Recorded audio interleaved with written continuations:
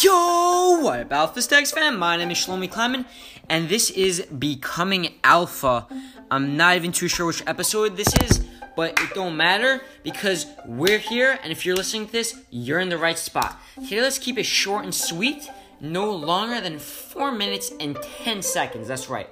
So if you got 4 minutes and 10 seconds, I guarantee that I can teach you something new. This topic is going to be on exercise science.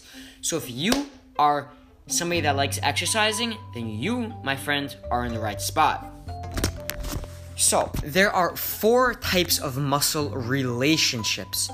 And what I mean by this is there's one way to categorize muscles depending on their relationships to each other. The 4 muscle relationship names are: number 1, agonists; number 2, antagonists; number 3, synergists; and number 4, fixators.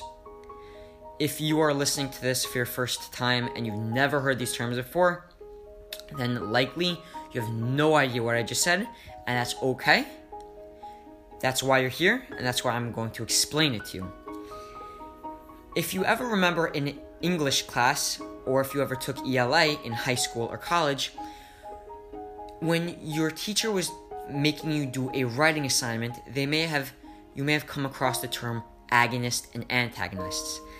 In terms of writing, an agonist would be the main character or the good guy, and the antagonists in terms of writing or literature would be the bad guy. So in terms of muscles, well, there's no good guys or bad guys, but the concept remains the same. So let's say somebody is doing a bicep curl, for example. In the bicep curl, the muscle moving your arm or lifting the weight would be the bicep. In this case, the bicep would be the agonist or the prime mover. It's the muscle causing the action or moving against the resistance. And then the antagonists in the case of a bicep curl would be the triceps, because the triceps cause the elbows to extend, whereas the biceps cause the elbows to flex. Now, let's say you were to do a tricep extension.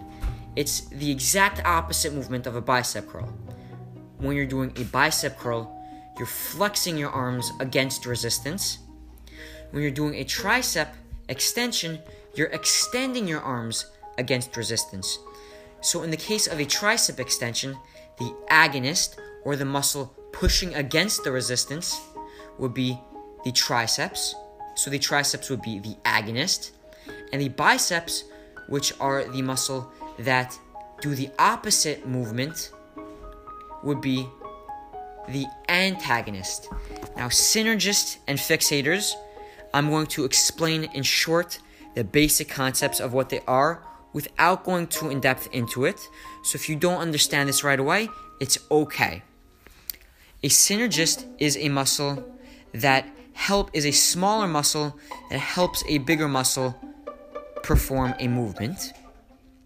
And a fixator is a muscle that holds a body part in one location down in one spot, so a muscle can perform a desired action in another spot.